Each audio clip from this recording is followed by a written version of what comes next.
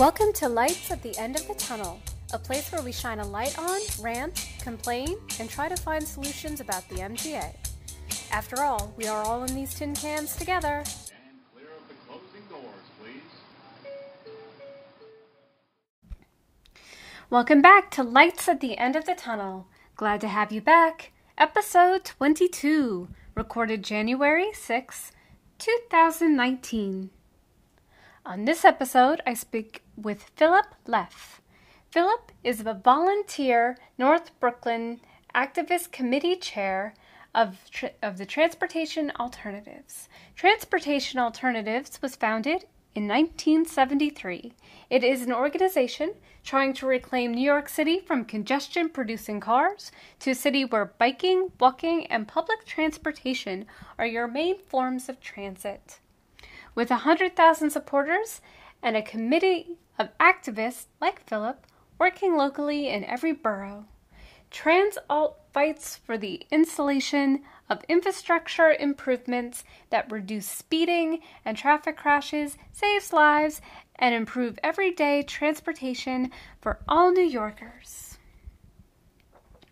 On this episode, we discussed the L train closure / non-closure, we're not really sure what's going on there, accessibility, fair fares, buses, accountability, congestion pricing, and so many other pressing issues.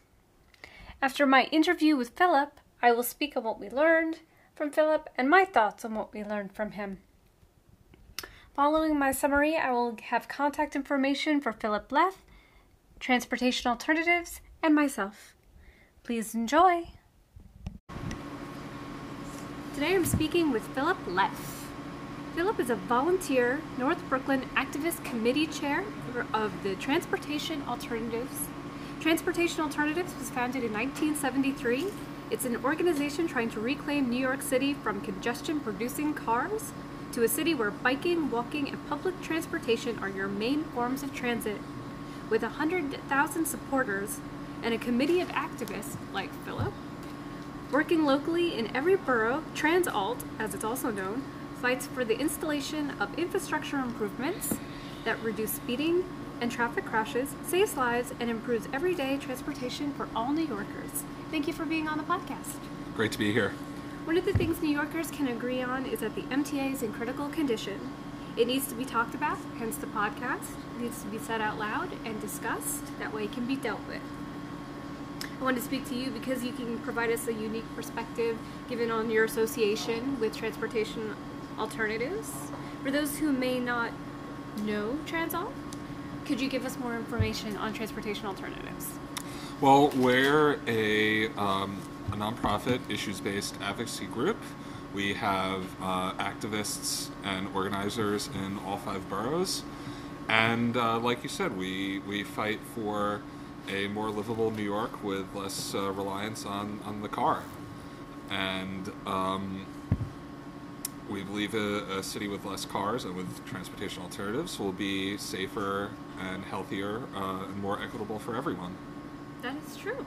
And public transportation really needs to be fixed in this city. Because as far as I'm concerned, New York City became the city it became when the subway was finally introduced and it moved masses of people. Yes. Quickly and efficiently. Yes. It's a bit of a misconception people have about our group that we're the bike people and we're not for transit, which is absurd. I think everyone in our organization recognizes the key role that subways and buses play in New York.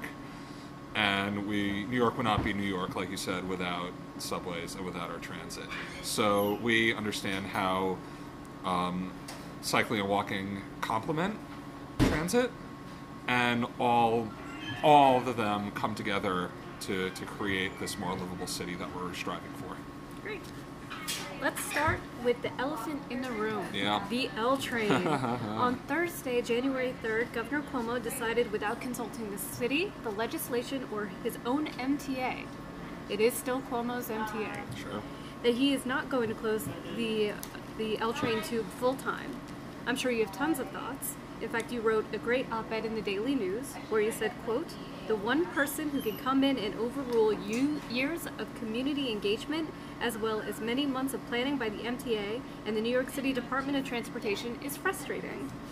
And at the same time, the person can say in the same breath that he does not control the MTA is frankly insulting. Yeah, absolutely. As someone who was at many of these community meetings, and really, you know, we were as a community asked to make sacrifices for essential work. And when the shutdown was first announced, you know, in 2016, these meetings were extremely contentious. And it was really almost like a hard sell from the MTA that this work was necessary and needed the shutdown. And they made a very good case of laying out. Well, the tunnel's also nearly 100 years old. Sure. And it should be, honestly, it should be replaced. And the only way to do that is with a full shutdown. Sure, and that was it was a case they made to the community. You can do this full shutdown for 15 months and have the service alternatives, the buses, the ferries, etc. Or, you know, we do this piecemeal over 3 years. And, you know, there was a pretty broad consensus. Yes, tear the Band-Aid, bite the bullet, whatever metaphor you want. You know, we need the tunnel fixed. However we fix it, let's have ways to get around, you know, as good as we could have before. My problem right now, one of my problems, I have many problems with it as the days have gone on, is the fact that the people that he chose to make this study are people who don't generally use subways and have never worked on subways. Yes. They spent all their time in academia. They're also using a system that hasn't been used on a subway system in the United States. Yeah. It's been used on much younger transit systems in Europe and in Asia. Yeah. And I don't think experimenting in a tunnel that's 100 years old underwater is a good idea. Well, I'm a safety girl. You Sure. know, it's like I'm all about seatbelts and motorcycle helmets. Yeah. And it's like when the Montague closed, I was fine with that because Sure. okay, fix it, make it sustainable for 50 years. Awesome. So it's like I feel safe going through it. Sure. I think also, I really doubt that at the engineering schools of Columbia and Cornell they teach project management in this way. And the fact that the governor's spokesman actually said, well, they don't normally work on subways. I'm like, those are the last people.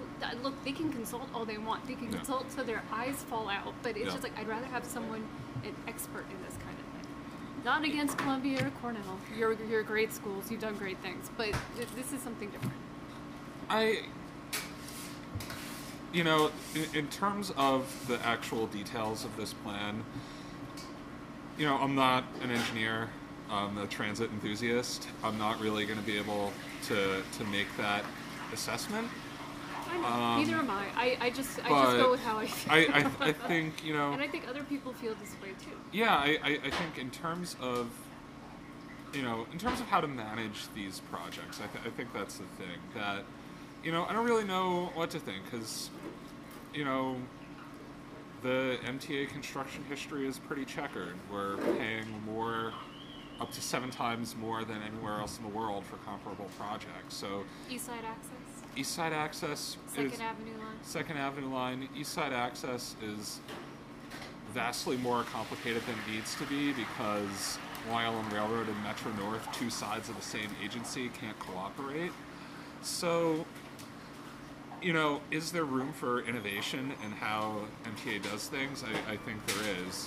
In terms of the basics of project management, that I really don't think they teach at Columbia and Cornell, that you work on something for 3 years and then, you know, a couple months in just completely toss it aside and, like, you know, as you said, try something that hasn't been attempted in a similar case. The problem that I have is that, as you said, people who don't ride the subway, definitely don't ride the L, they're trying to act like they're doing us a favor. And they're not. And they don't have a complete sense of it. that, okay, yes, not shutting it down during weekday rush hours, that in and of itself is a good thing. But what it's really missing is that ridership at Bedford Avenue, I just checked the numbers today in response to someone who asked on Twitter, and on average, 20,000 people a day use Bedford Avenue, 20,000 people more in a day use Bedford Avenue on the weekends than weekdays. It's about 27,000 people on an average weekday, 48,000 people on an average weekend. So were they aware of that? No, probably not. There's such an assumption that that people have that transit is just used for getting to work on the weekdays. It's not. It's like one of the reasons why ridership is declining is because people can't get anywhere on the weekend. Yes. It's like, especially where I live out in Bay Ridge, when the R shuts down, it's like, you just, all right, I'm just going to stay at my apartment all weekend. And we've been very used to L weekend shutdowns. Anyone who's lived in Williamsburg over the past decade, weekend and overnight shutdowns have been pretty frequent. And, for a lot of the businesses that were worried about the shutdown and losing traffic, a lot of these businesses were, bars, clubs, and restaurants that do get a lot of their weekend traffic from across the city. So this, when they're saying, oh, it's okay that there'll be trains on the weekends every 15 to 20 minutes because that's what's there already, no. There are trains every 4 to 5 minutes during the week, during weekends, and they're crowded. I posted something on Twitter last night. I was in... I'm pretty regularly riding the L on Saturday evenings, and it's standing room only, and it's as crowded as it is in rush hour from Union Square to Bedford. So I think it's just a really narrow reading of the situation and a misreading. Well, you also have to understand that the MTA are people who run the MTA don't take it.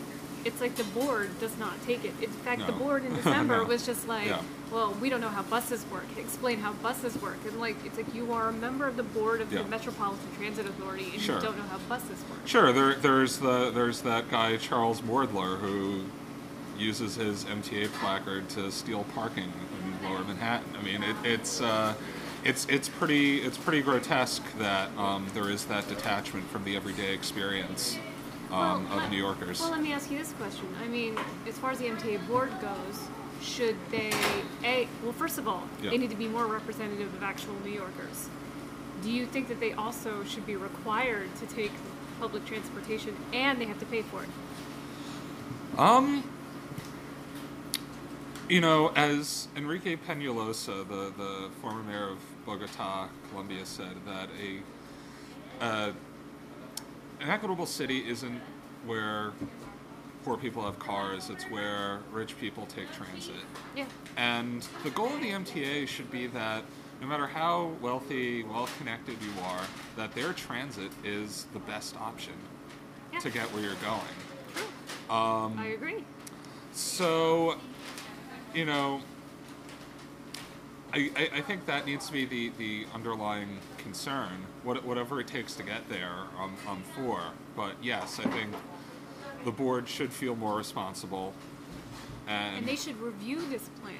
Yeah. It's even stuff that wasn't presented to us, because I'm sure there's a lot of information that wasn't presented to us. Yeah.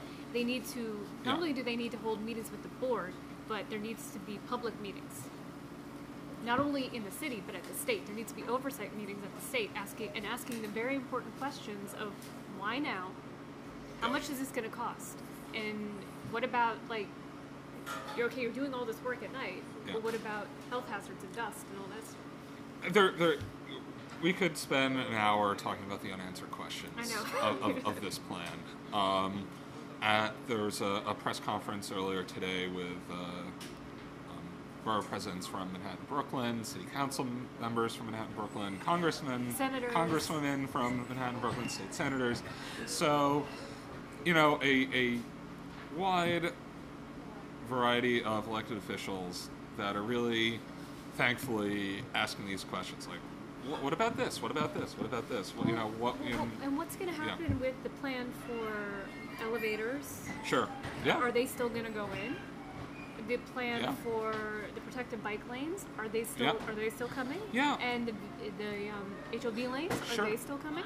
For all the improvements that are good, is this still happening? So I think that's kind of a good segue into more of what I think our goals for Transalt are, in that we can argue about who controls the MTA, but it's Governor Cuomo. It is, but Cuomo's MTA. It absolutely is. No matter what he says. It absolutely is, but what there's less debate over is who controls New York City streets, and that's the Department of Transportation and the mayor. And, you know, there has been a lot of good work done in the city recently. But, you know, let's talk 14th Street. That the 14th Street bus is slower than walking. Yeah. You could probably crawl on your hands and knees faster than the 14th Street bus. That's true. So everybody and their mother is in the bus lanes except buses. Well, there are no bus lanes on 14th Street that's true. currently. That's true. You know, and even if there wasn't an L shutdown, you know, bus priority. The Armada diesel buses they were sending. Well, you know, we'll get to the diesel buses later, but you know, why aren't we speeding up one of the city's busiest and slowest bus routes? What is the reason for not doing that? You know, if you're talking the M14D, and that goes by a lot of the NYCHA housing on Avenue D, and that's the only transit option for those folks. There are 50,000 people that use the L just in Manhattan. Maybe there would be fewer people on the train if the bus was faster. You know, 14th Street is congested and polluted. Why hasn't bus priority been something that's on the table before? And, you know, there was a huge fight with folks in the West Village about the effects of these lanes for, you know, people who can afford to take taxis everywhere are upset that a taxi won't be able to drop them off right in front of their building. You know, outrageous class blindness and selfishness. And, you know, this was changed to a plan where, yes, now you can get a taxi that will drop you off on 14th Street. The current plan for 14th Street is something similar to what's happening on a street in Toronto with a trolley line, where in a car you can only go one block and then you have to make the next right turn. And that's been enormously successful in Toronto in terms of speeding up the streetcars and making transit more reliable. So why can't that continue no matter what? In terms of crosstown bike lanes, why don't we have safe bike routes across Manhattan? No matter what, even if we didn't have the L shutdown, protected bike lanes they're essential. Yes. This is what, you know, how many people I talk to that say, oh, I'd love to bike, but I don't know, I just don't feel safe in the city. Yeah, I don't. You know, and that should not be the case. That just should not be the case. Well, one of the reasons is congestion. And there are just too many cars. There are too many cars. There's giant trucks. Yep. There's just a lot of unnecessary traffic riding through. Yep. So let's talk about congestion pricing. Yes. Because on December 18th, the Metropolitan Transportation Sustainability Advisory Work Group released their report and provided us with some very dire news regarding the future of the MTA. If the MTA doesn't change its ways and how they manage their system and how they manage their money, in fact, they even suggested that the MTA dissolve because they're just incapable of making decisions, keeping decisions, planning projects, implementing projects, and handling their money. Yeah. And they also said that the MTA needs to find several, not just one, but several consistent and sustainable revenue streams. One of those streams being congestion pricing. Yep. at Transalt, one of our big campaigns right now is congestion pricing. We're part of a coalition of a number of environmental, transportation, social justice, equity groups. And congestion pricing is this really rare thing where it's not the silver bullet to solving everything, but it solves a lot of problems at once. That reducing the number of cars on the streets, which, with fewer cars on the streets, buses are going to move faster. With fewer cars on the street, it's going to be safer. True. With fewer cars on the street, our air is going to be better. True. And, to charge those cars to begin with, then we have this dedicated funding stream that can go towards transportation. And, it goes back to how the MTA was founded in the first place, where, the subways were losing money, the bridges were making money. And all the tolls on the bridges were supposed to pay for the subway. But it's just like, in Verrazano, it's $17 to go over that sucker. And they're going to raise it. Well, it's just ridiculous. Well, that we can get to that as a separate. There's a special issue with the Verrazano, but the point is that congestion pricing won't solve every problem right away, but it is the key first step. It's been successful everywhere it's tried. That in central London and Singapore and Stockholm, crashes are down, pollution is down, buses are faster, biking is up. It's makes the city more livable. It really... It's not on noise pollution? Noise, I didn't even mention noise. It drives you nuts with that. So we're really hopeful that with the new majority in the state Senate, that, hopefully a lot of good things will happen in New York, but we're really hoping that this will really be front and center as one of the debates during the budget process. So in this neighborhood, all our assembly members, not all, well, we have our state senators on board, we have one state assembly member on board, and we feel we can get the other one too. A couple of weeks ago, marijuana, the legalization of marijuana and, weed for rails and all that stuff. All of a sudden, out of nowhere. It's like, do you think that's a good idea if it becomes legal that it should go there, or should it go to something like schools? Because people are talking about, send it to schools. Because public schools in New York are abysmal. So it's just like they kind of go hand in hand. Well, what's nice about congestion pricing is that transportation relates to transportation, and transportation has this kind of built-in synchronicity, I guess. It's a match that makes sense. That people who want the privilege of taking their car into Manhattan can pay for others to have better transit options into Manhattan, and the thing is, something like housing, something like education, there isn't quite that one-to-one match. Mm-hmm.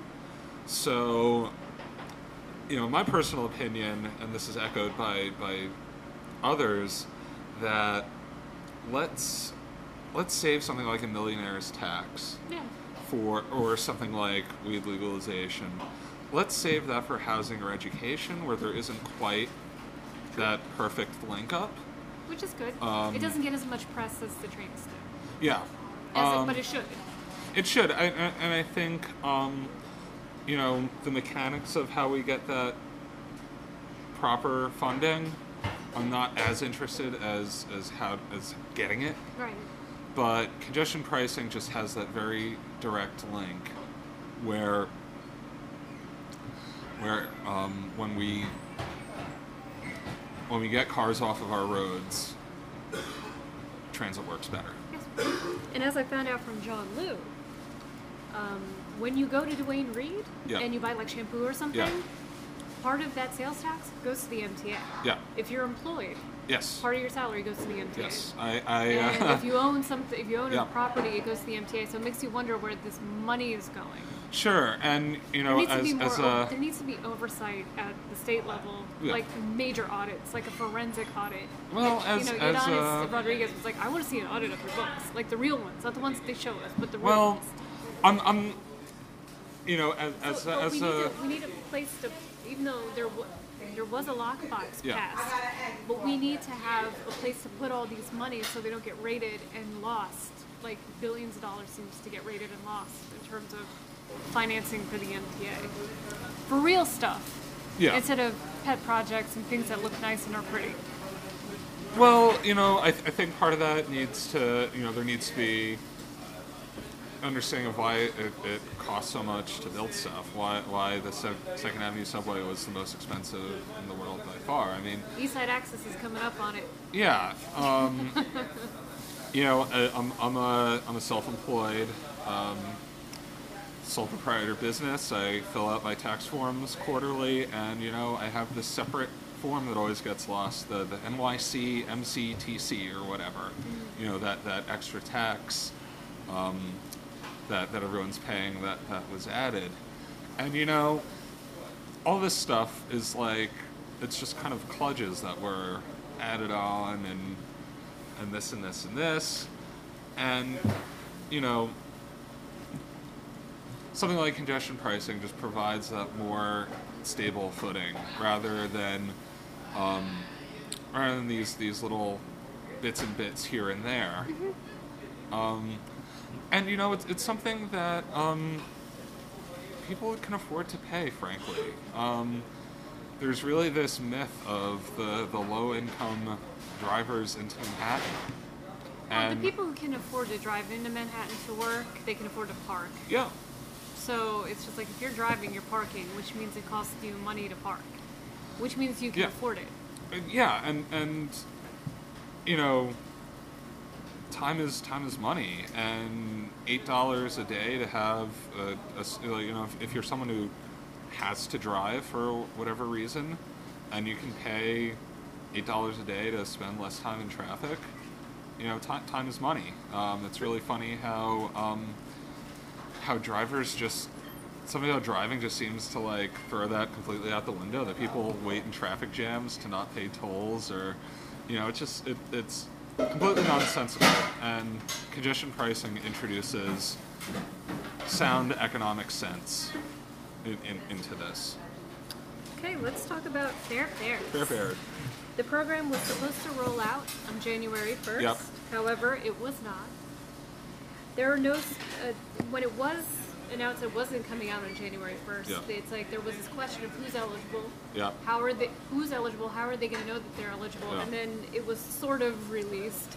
Yeah. And then they're like, out of the 800,000 possible people, it's going to 30,000 Yeah. people, and they will be receiving a letter in the mail. Yeah. And then they have to go to an agency with the letter Yep. to prove that they're worthy of it, and then this whole Yeah. rigmarole and jumping Yeah. through hoops to get it. Yeah.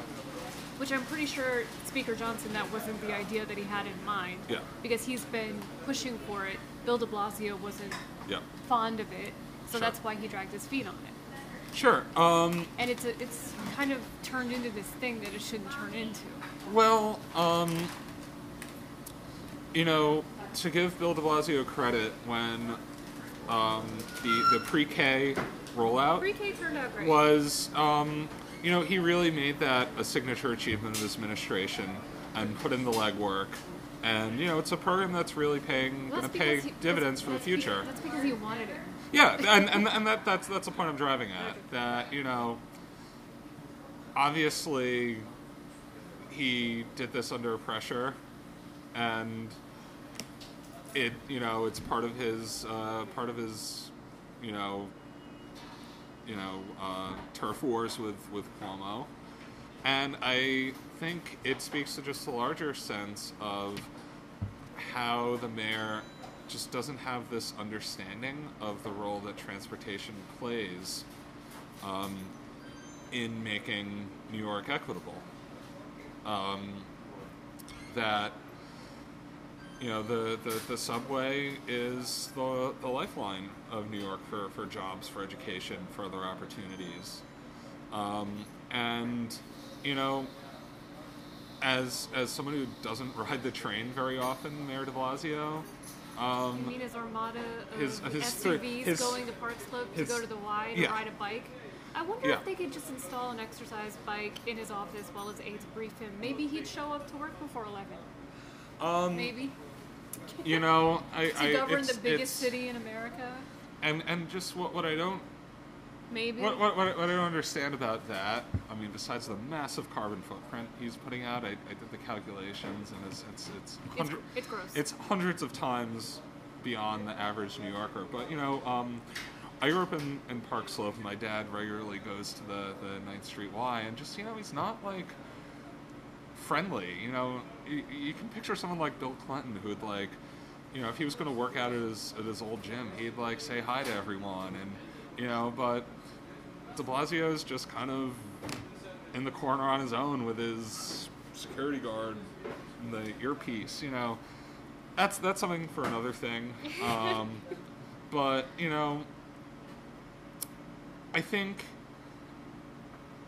you know, when called out on his extraordinarily wasteful use of fossil fuels and city resources, you know, de Blasio talks about, well, you know, I don't believe in cheap symbolism.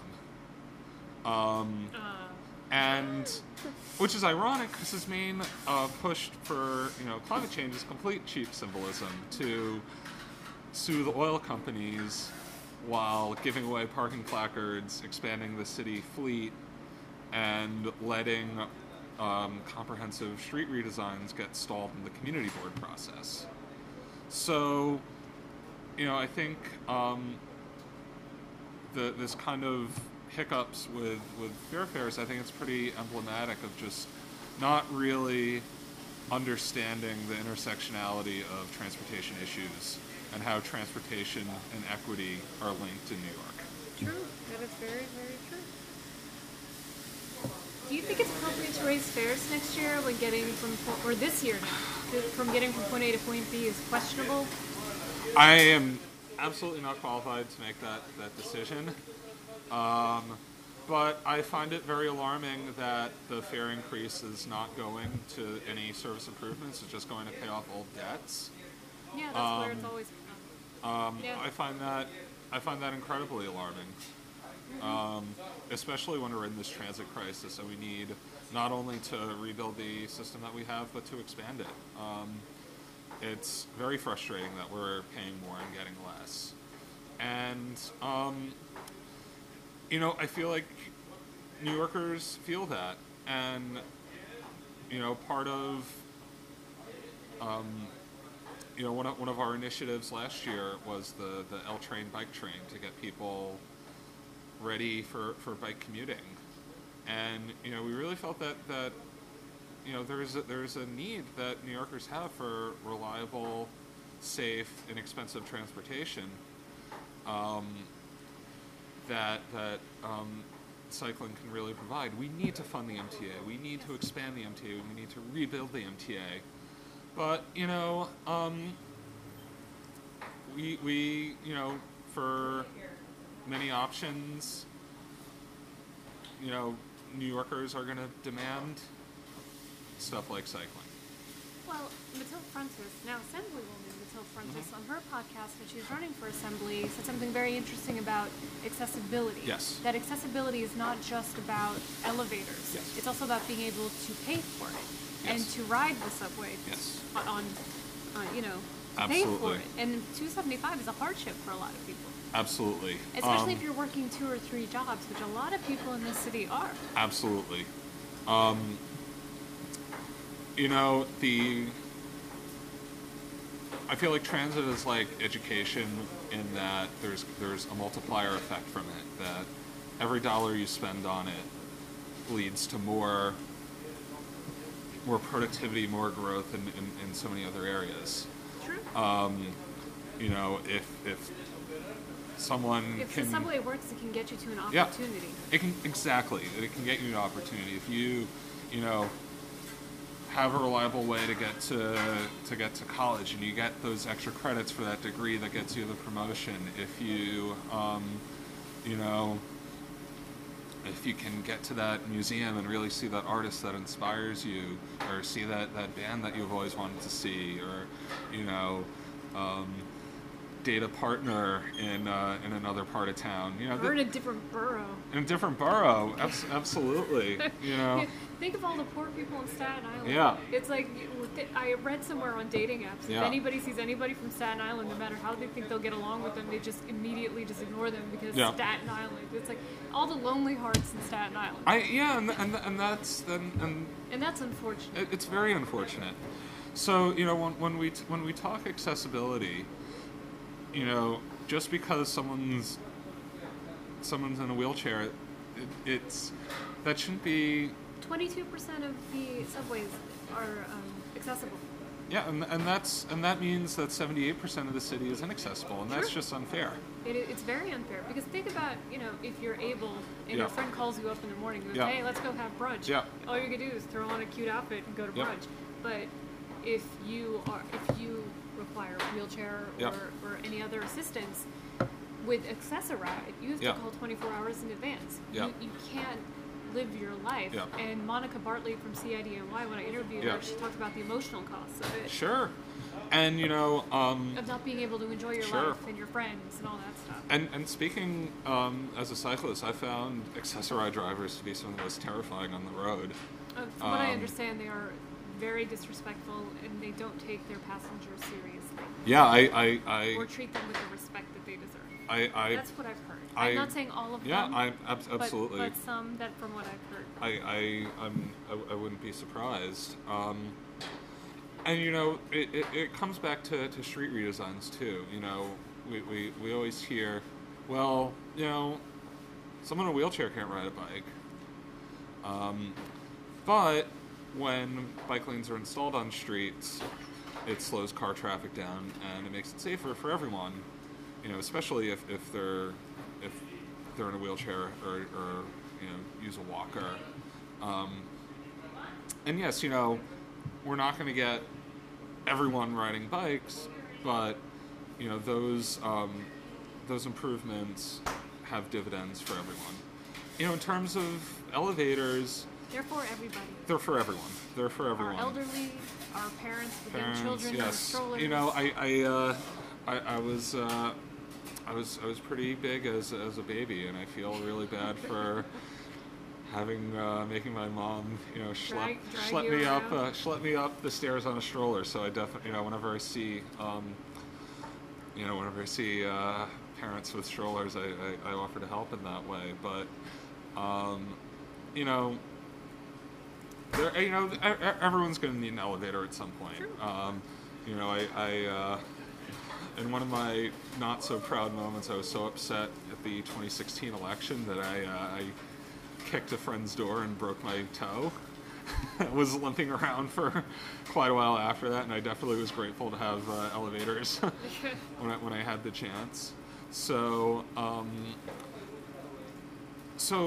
you know, it's a shame that whatever we're going to spend on extra fares next year is not going to things like elevators. And I think, too, that, you know, we can learn from other cities on how to have a fare payment system that works better. There's a really great thing in London where you know, your fares are capped for the day pass rate. Even if you just have money on your card that you add to, you know, if you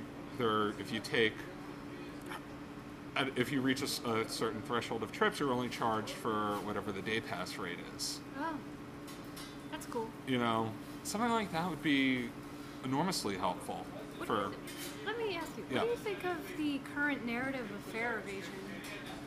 Oh, it's a joke, right? It's this incredible distraction from the mismanagement and underinvestment that you know, years of underinvestment and mismanagement at the MTA, and to shift the narrative from their failings to... Well, it's just another customer blaming narrative. They do it all the time. Before this, it was for hire vehicles, who, by the way, advertise on MTA property. Sure. before, and then it was our fault that they're delayed, so they Yeah. put those condescending arrows on the floor. Yeah. And here's my question: if fare evasion was such a big deal, why did they get rid of exit-only turnstiles when they pretty up the stations? They're all, And also, yeah. they got in the prettied up stations. Yeah. They got rid of the floor-to-ceiling Sure. gates. Sure. So now it's like 5 feet tall. So if anyone had enough wherewithal, they could just hop over the gate. Sure, and there are other cities that have designed turnstiles to make it harder to hop, and I don't really want to even spend time talking about the fare evasion narrative because it is this massive misdirection. Yeah. It's not the issue. No, it's not. And to use this as an excuse to put more cops in stations and to target people. There are so few police in the stations, it seems. I mean, you see them all the time at 34th Street or Yeah. 42nd Street, but you don't really see them around all that much. And if they're there, they should be there to, deal with actual Problems? threats. Yeah. Actual threats. Yeah. This kind of blanket assumption that people are beating the fares for the thrill of it, and then they're gonna, cause problems. There are really more complicated issues that don't have easy answers. True. Speaking of which, Yeah. the other elephant in the room, Amazon in Queens. Yeah. Andy Byford told Amazon that Queens is transit rich on paper. Yes, there's buses, there's the 7, but I mean, it can barely accommodate the citizens now, the population now. So, what are your thoughts on that? Do you think it can handle the influx? Do you think that they'll somehow improve the buses because you can't get another train line in there? Well, it would be nice if Amazon paid their taxes like everyone else and let the I'm mad about the helicopter. oh god, helicopters are awful for everyone. It's like that's just noise pollution. We'll talk about noise pollution. Yeah. Is it fair that Amazon's going to make these, what do they call it, the payment in lieu of taxes, that they're going to decide what's best for, we didn't elect Amazon to represent Queens and the city, so, I can't really speak to the specifics of it, but, I would say that any large employer like that, the issue is that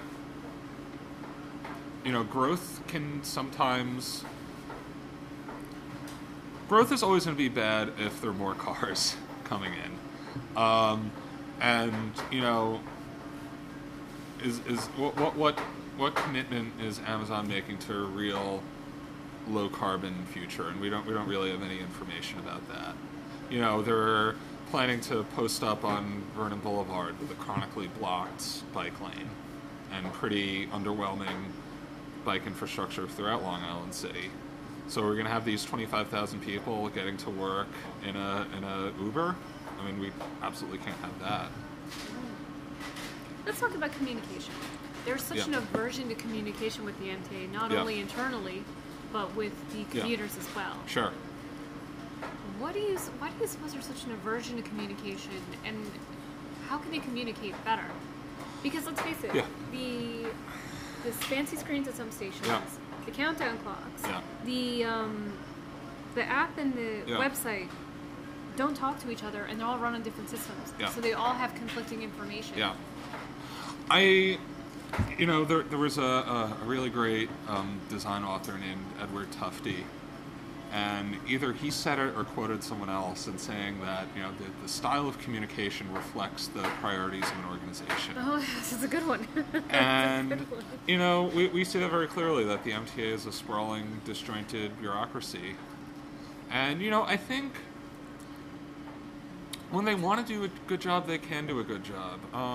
The 10-minute short film they did to kind of sell everyone on why that L tunnel work was needed was very good. Yes, it was. When they want to. I'm a graphic designer, and that really touches on communications and how the work that I do is how brands and organizations present themselves, and it has to be a hallmark of the organization from the top down. It's not something that happens. It has to be, as in Governor Cuomo not talking to the board or Yeah. at the MTA or Andy Byford. I would have given like $1 to hear Andy Byford's inner monologue during that press conference. I'll tell you something about Andy Byford.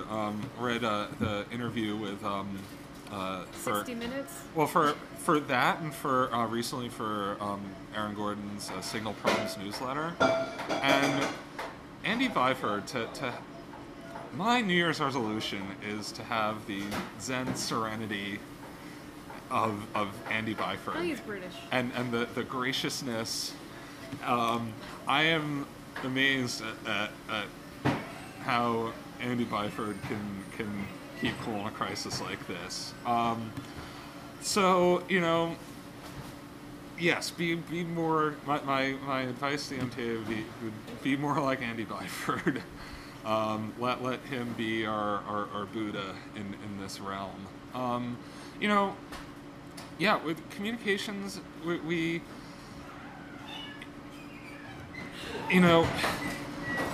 riding the train on the weekends, it's like this cacophony of service change announcements.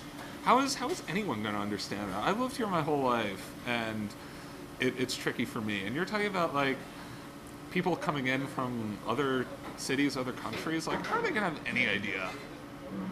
I try my best with tourists. I try to explain Yep. it the best way Yep. I can. And Yeah. the more you talk, the more confusing it gets. Yeah. For a while. And help you if English is like their third language on their ladder. Oh my! I mean, It's just like Yeah. it's like I once gave directions in my worst yeah, high school French, yeah, and I felt terrible because I'm pretty sure it wasn't conveyed the way it needed Yeah. to be. sure. Yeah, it's and I think they've tried in some senses, but I think in terms of communications, and especially graphic presentation, I think this is something where going outside of the box and outside the organization, I think, would be helpful to follow best practices from places like London and Paris and Hong Kong and wherever. I think, in particular London just does a much more effective job of communicating and presented in a very unified way. So, that's a very like weird intersection of my work priorities and my activist priorities, which are it's an interesting one there. What are your thoughts on Speaker Johnson's suggestion to have the subways and buses back under the city's control?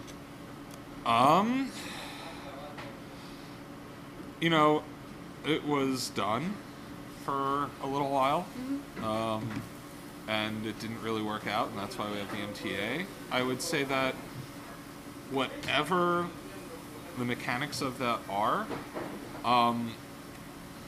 we need to have the city's priority needs to be street treatments that prioritize transit and cycling and walking.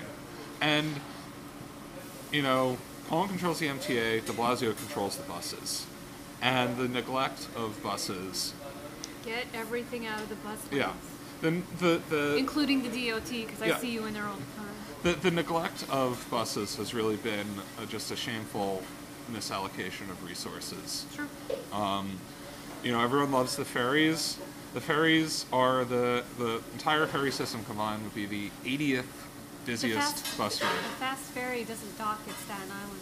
And if anybody needs additional help getting off the island, it's Staten Island. And Bill de Blasio's Yeah. fast ferry plane didn't dock there. Yeah, and and spending hundreds of millions of dollars on this ferry system that's fun, and it's fun for the people that use it, but doesn't have nearly the reach of the bus system. Nope. I think that's a pretty shameful misuse of resources, not spending that money on protected bike lanes and street redesigns. True. Because the buses are on the old trolley lines. And they haven't, the bus routes haven't been updated in forever. And that's a really key part of it. You know, the city's changed a lot, and you know, you know, you should be able to get from Bay Ridge to Williamsburg without going through Manhattan. You should be able to go from, That's true. you know, Well, you can if the G was running Sure. today, which it's not. yeah. You know, that I think in many ways, we're a less Manhattan-centered city. Well, to be fair, when all of this was created, Yeah. it was solely for the purpose of getting to the city, Sure. and getting back out of the city. Yeah, and But they just haven't had any innovation since then. I think that's something that really needs to be looked at. We're a less Manhattan-centered city, and there's centers of culture in all boroughs, all parts of the city, and this is something where this is something where a really safe, protected bike lane network would really help. You know, to get from Bed-Stuy to Astoria. Yeah. You know, for people that aren't really convinced about biking, plug it into Google Maps, and you'll see that, you know, there are many times where a 45-50 minute trip by transit is 20 and 25 by bike. And, you know, with a safe network of protected bike infrastructure, we'd have a lot more people doing that. That's true. Did you know that the MTA deep cleans the trains every 8 to 10 weeks? I would It was in the Times. I have it in the article if you want to see it. I would hope it was a little more. No. They're also planning on cutting down on sweeping out the trains at either the beginning or the end of every line for Yeah. cost. They're Yeah. discussing reducing the AC and the heating for cost. I also heard that they may be cutting down on overnight bus services to Staten Island for cost, Yeah. and expanding new select bus service routes to 2020, all for cost. Yeah, and Yet East Side Access is going real good. you know, it's really sad. I think that these are really great examples of being penny wise and pound foolish. You know, these are things that shouldn't be cut. I had the rare pleasure yesterday of being in a train with an isolated car. This is a family podcast, so I don't really want to go into what that means. But We know. Google that if you don't know what that means. Those of us who've lived here long enough know what that is. Yeah. You know when the train pulls into the station and it's like that really empty car, and you're like, You know what? Every now and then, it's just empty. Yeah, but you know, It's you always rare. gotta poke your head in first. You just gotta walk in like, nope. Yep. You know, so you know these are the little things where, you know, if there is less service, if it is not as comfortable, if it is filthy, you know, why? Yeah, don't touch anything. Yeah, don't touch. You know, Please don't touch anything. you know, transit shouldn't be an endurance test. No, it shouldn't. You know, same thing with biking. What did Commissioner Trottenberg say? You know, if you're hale and hearty or something like that for biking, and you know, as a lifelong New Yorker, you know, I get it that, you know, it takes a little extra to live here, but you know, it shouldn't be. That whole 8 to 10 weeks always throw people Yeah, off. it shouldn't be this like unnerving, depressing slog to live here, and you know, it shouldn't be something where taking an Uber is like that better option. You know, and it shouldn't be that like people are soft for wanting a clean, direct Uber. You know, and that they're not like hard enough to be a real New Yorker and take transit. Like, transit should be Nice. clean and nice and reliable and fast and regular. And it's a shame that it's not. If you could have Andrew Cuomo, Bill de Blasio, and Andy Byford in a room, what would you tell them? I would tell Cuomo, let Andy Byford do his job and give him everything he wants, and let this master do his work. Okay. I would tell Bill de Blasio that to be a climate leader is not about suing oil companies or grandstanding. It's about reducing cars, making walking and cycling safer. And Andy Byford, I don't know, I want your autograph. I mean, I don't know. I'm a big fan of him. And I think, you know, he has the right perspective working in places like London, like in Toronto, and Well, Toronto's much smaller.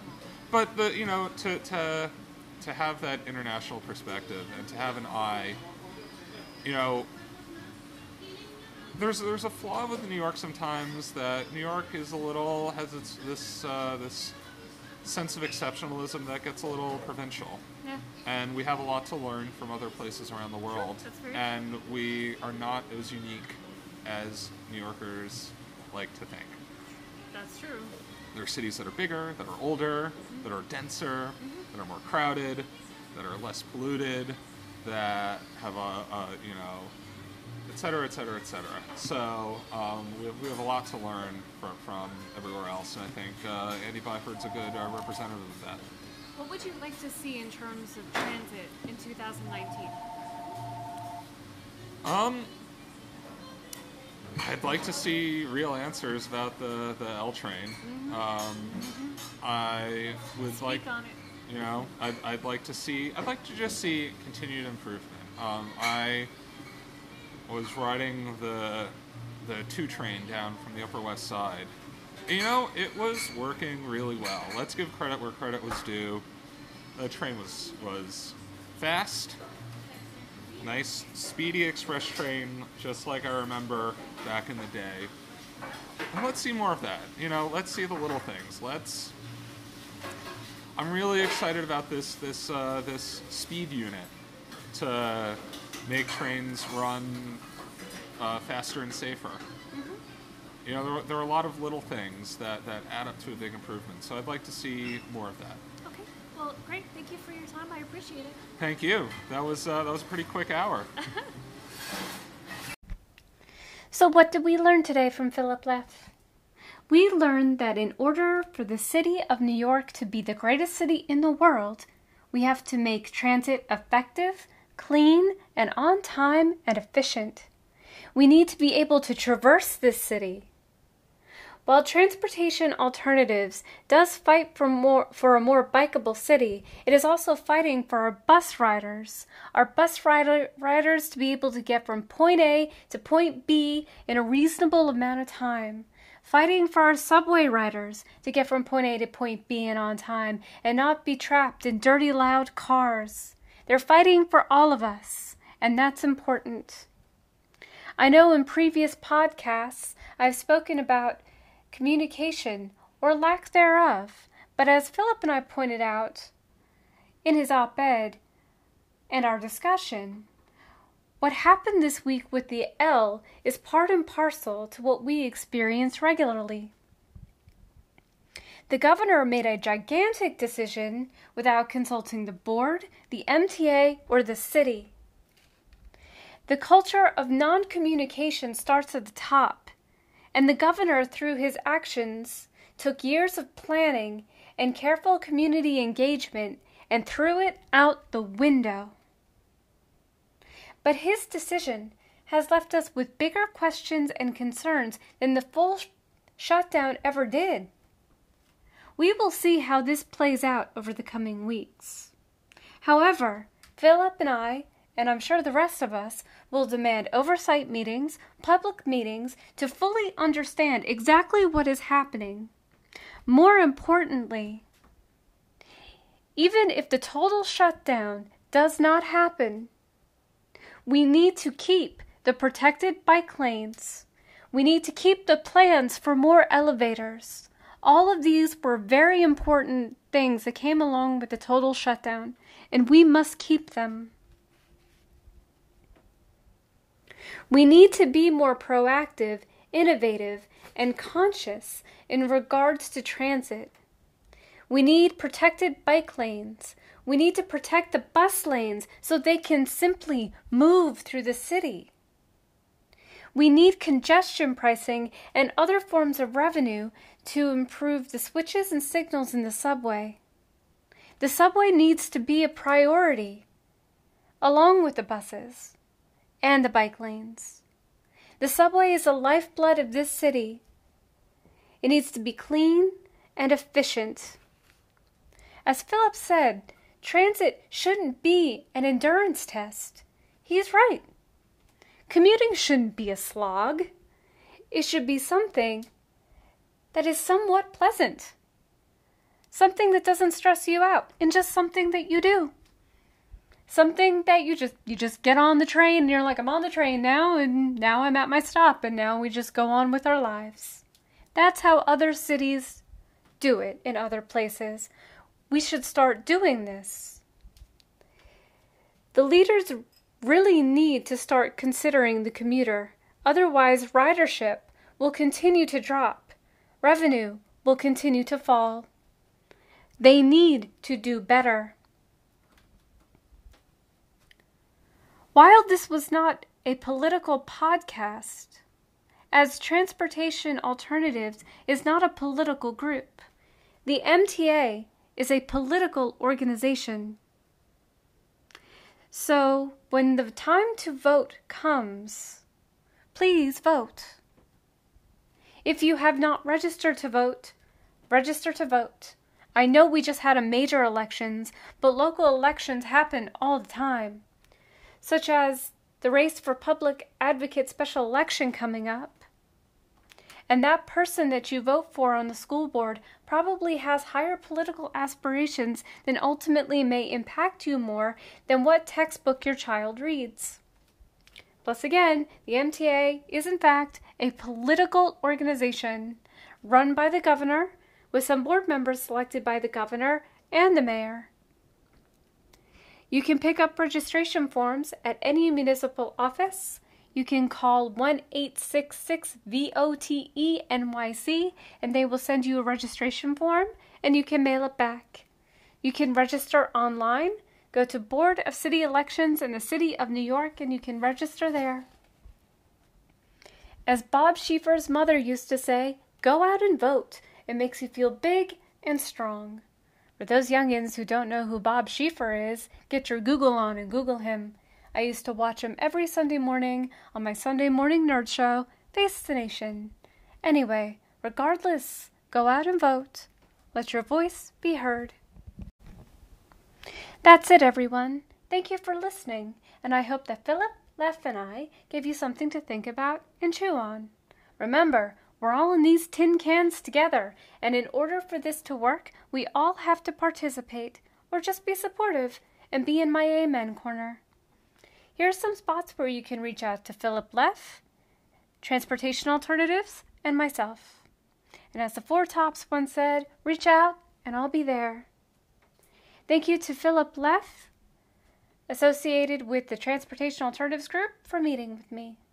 Find Philip Leff and Transportation Alternatives at Twitter, at Philip Leff, and Twitter, at Transalt. Website, www.transalt.org. Transalt's phone number is 212-629-8080. Facebook, at Transportation Alternatives, one big word. Instagram, Transportation Alternatives, one big word. Find me, podcastsarah@gmail.com, and Sarah is with an H. This podcast is hosted on Anchor.com. On Twitter, at ExeneZoom. That's EXENECOOM, where I employ the hashtag How's Andy's Commute whenever I complain about the MTA about my miserable commute or your miserable commute. You're welcome. Also, lately, hashtag service evasion. Instagram, lights at the end of the tunnel, one big word. Facebook, lights at the end of the tunnel. SoundCloud, lights at the end of the tunnel. Spotify, Lights at the End of the Tunnel, Google Podcasts, Lights at the End of the Tunnel, although this app is only available for Android users. Breaker Social Podcasts, Lights at the End of the Tunnel, RadioPublic.com, Lights at the End of the Tunnel, Pocket Casts, Lights at the End of the Tunnel, Overcast, Lights at the End of the Tunnel. Thanks to Ox on the Roof for the intro music. Find them on Twitter at OxRoofMusic. Also SoundCloud, Ox on the Roof, and Instagram, Ox on the Roof. So reach out and share. The only way for this to be successful is to work together. We need to shine a light so bright they can't ignore us. Shine brightly, everybody.